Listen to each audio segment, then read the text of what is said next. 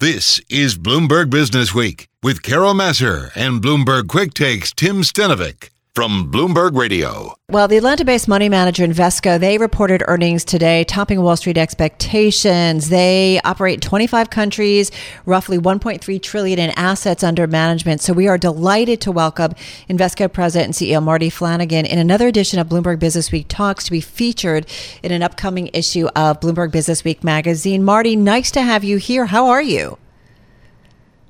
Well, thanks to have me, and doing great, and happy 2021 to you and all your listeners and watchers. Well, good to have you here, and fingers crossed that 2021 is not like 2020. How do you see it, and do you think it's going to be another difficult market year?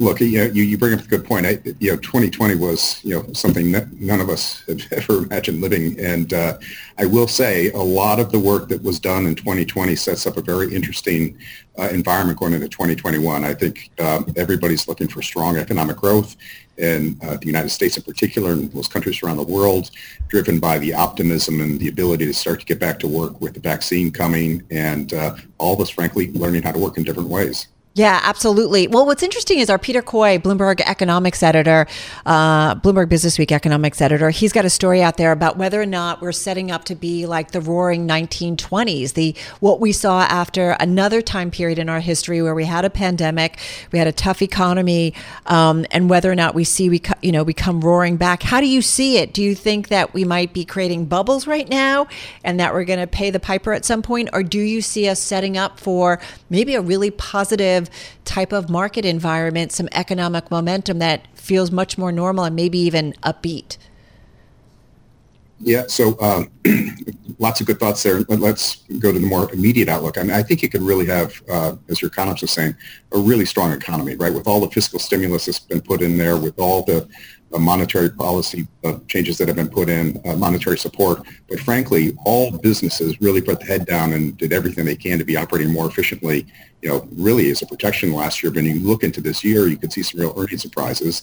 We're going to need that because of some of the valuations. But, the momentum that we're seeing in our business is as strong as it's been in, 2.5 years. So I do think that is part of the optimism that's coming out of it, and really people seeking, greater returns, as in, with yields being so low and, so much of the markets. So Marty, what's been the impact on your business and running a money management business in 2020? What has been kind of the lasting impact here?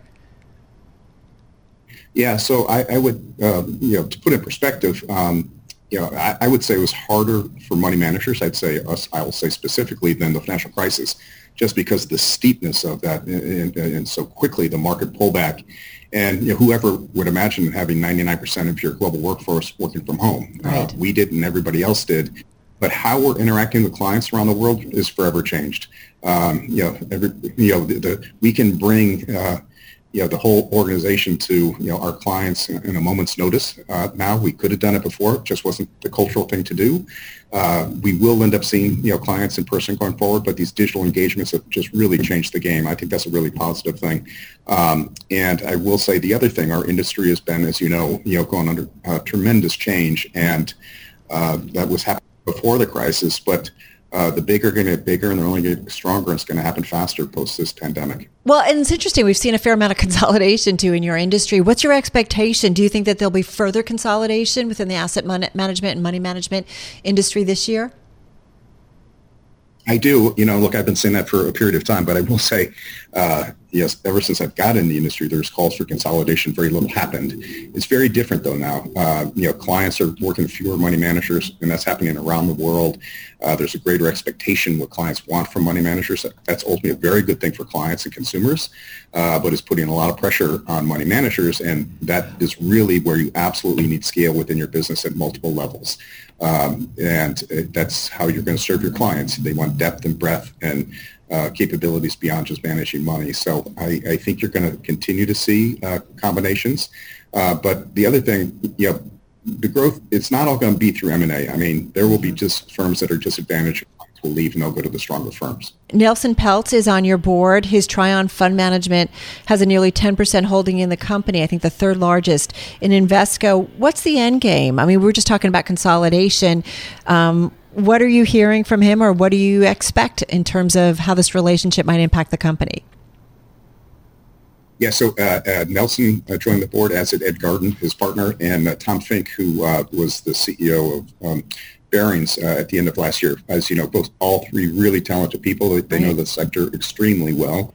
And Nelson and Ed and Tom, consistent with our board, view the industry in a very same way, that it can just be a large growing industry, but it's going through dramatic change, and that this sort of movement to stronger and stronger, larger and more capable firms is really top of mind with them, and it's just very helpful to have people that have been through all sorts of change and development in other industries too, and bringing that perspective. So it's been early days for all three of them, but it's been great additions to what is already a very strong board. Is it safe to say you have to be bigger to go after the likes of BlackRock and Vanguard?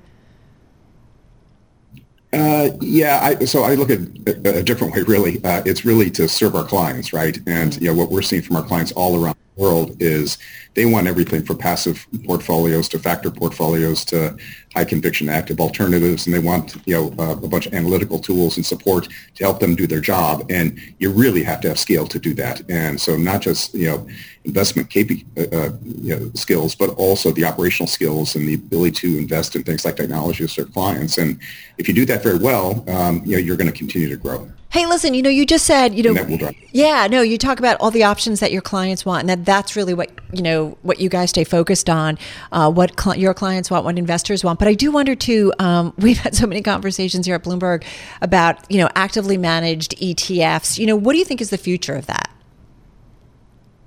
So we just launched 4 non-parent ETFs in December. Mm-hmm. It's actually very interesting. So obviously the ETF growth has been, just spectacular. It's largely been in cap-weighted indexes, as you know, but where we have been very successful is in the factor area. So it creates another alternative where you can have non-transparent ETFs for active management within a different vehicle. There is a preference towards that vehicle.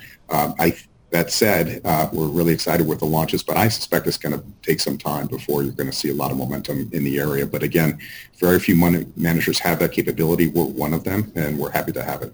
Hey, listen, one place that you guys are seeing a lot of momentum in, and you continue to focus on it, Marty, is obviously what you're doing in China. And I know you guys are looking for growth. I think you put this out last year of more than 40% in your China assets in 3 years. How is that going? And I know you've been looking to boost your ownership to, I think, 51% in the joint venture that you have there. How is it going? And are you at all a little nervous about a new administration and what the relationship will be between the U.S. and China? Yeah. So, right now we manage $76 billion of assets in China for Chinese, whether it be through our joint venture you're referring to or directly with institutions. The growth has been unbelievable. It was a record year again for our China business. In the last half of the year, they had something like $17 billion in net inflows. So it is an overnight success after 20 plus years in the marketplace. I think, frankly, the relations between U.S. and China is important. It was definitely creating complications for all of us that were operating there. Not in a material way, but I'd say it was uneasy as you were looking to the future. And I think it's really important for two world powers to, be on the same page. And it's good for each country is good for the world. So I'm hopeful that that's what's going to happen as we look forward here. Okay. It does feel like a little bit of a new day, safe to say? Early days, but it sure does. Yes. Yeah. Well, let me also ask you just some of the things. We just have about a minute and a half left here. Some of the things that we are talking about increasingly, whether it's Bitcoin, whether it's Robinhood, what of kind of some of the newer trends that are out there that you find interesting and that you think investors overall, folks in the financial community, in the investment management world need to pay attention to right now? Yeah, so it's a good question. It all depends on who you are, right? But I think the reality still gets back to basics. Truly understand what you're trying to accomplish, what returns you're trying to get, what risks you're willing to take, and the basic of time horizons. Developments such as Bitcoin and the like, I think it's still early days. It's obviously very, very topical. You're seeing a lot of energy behind it right now.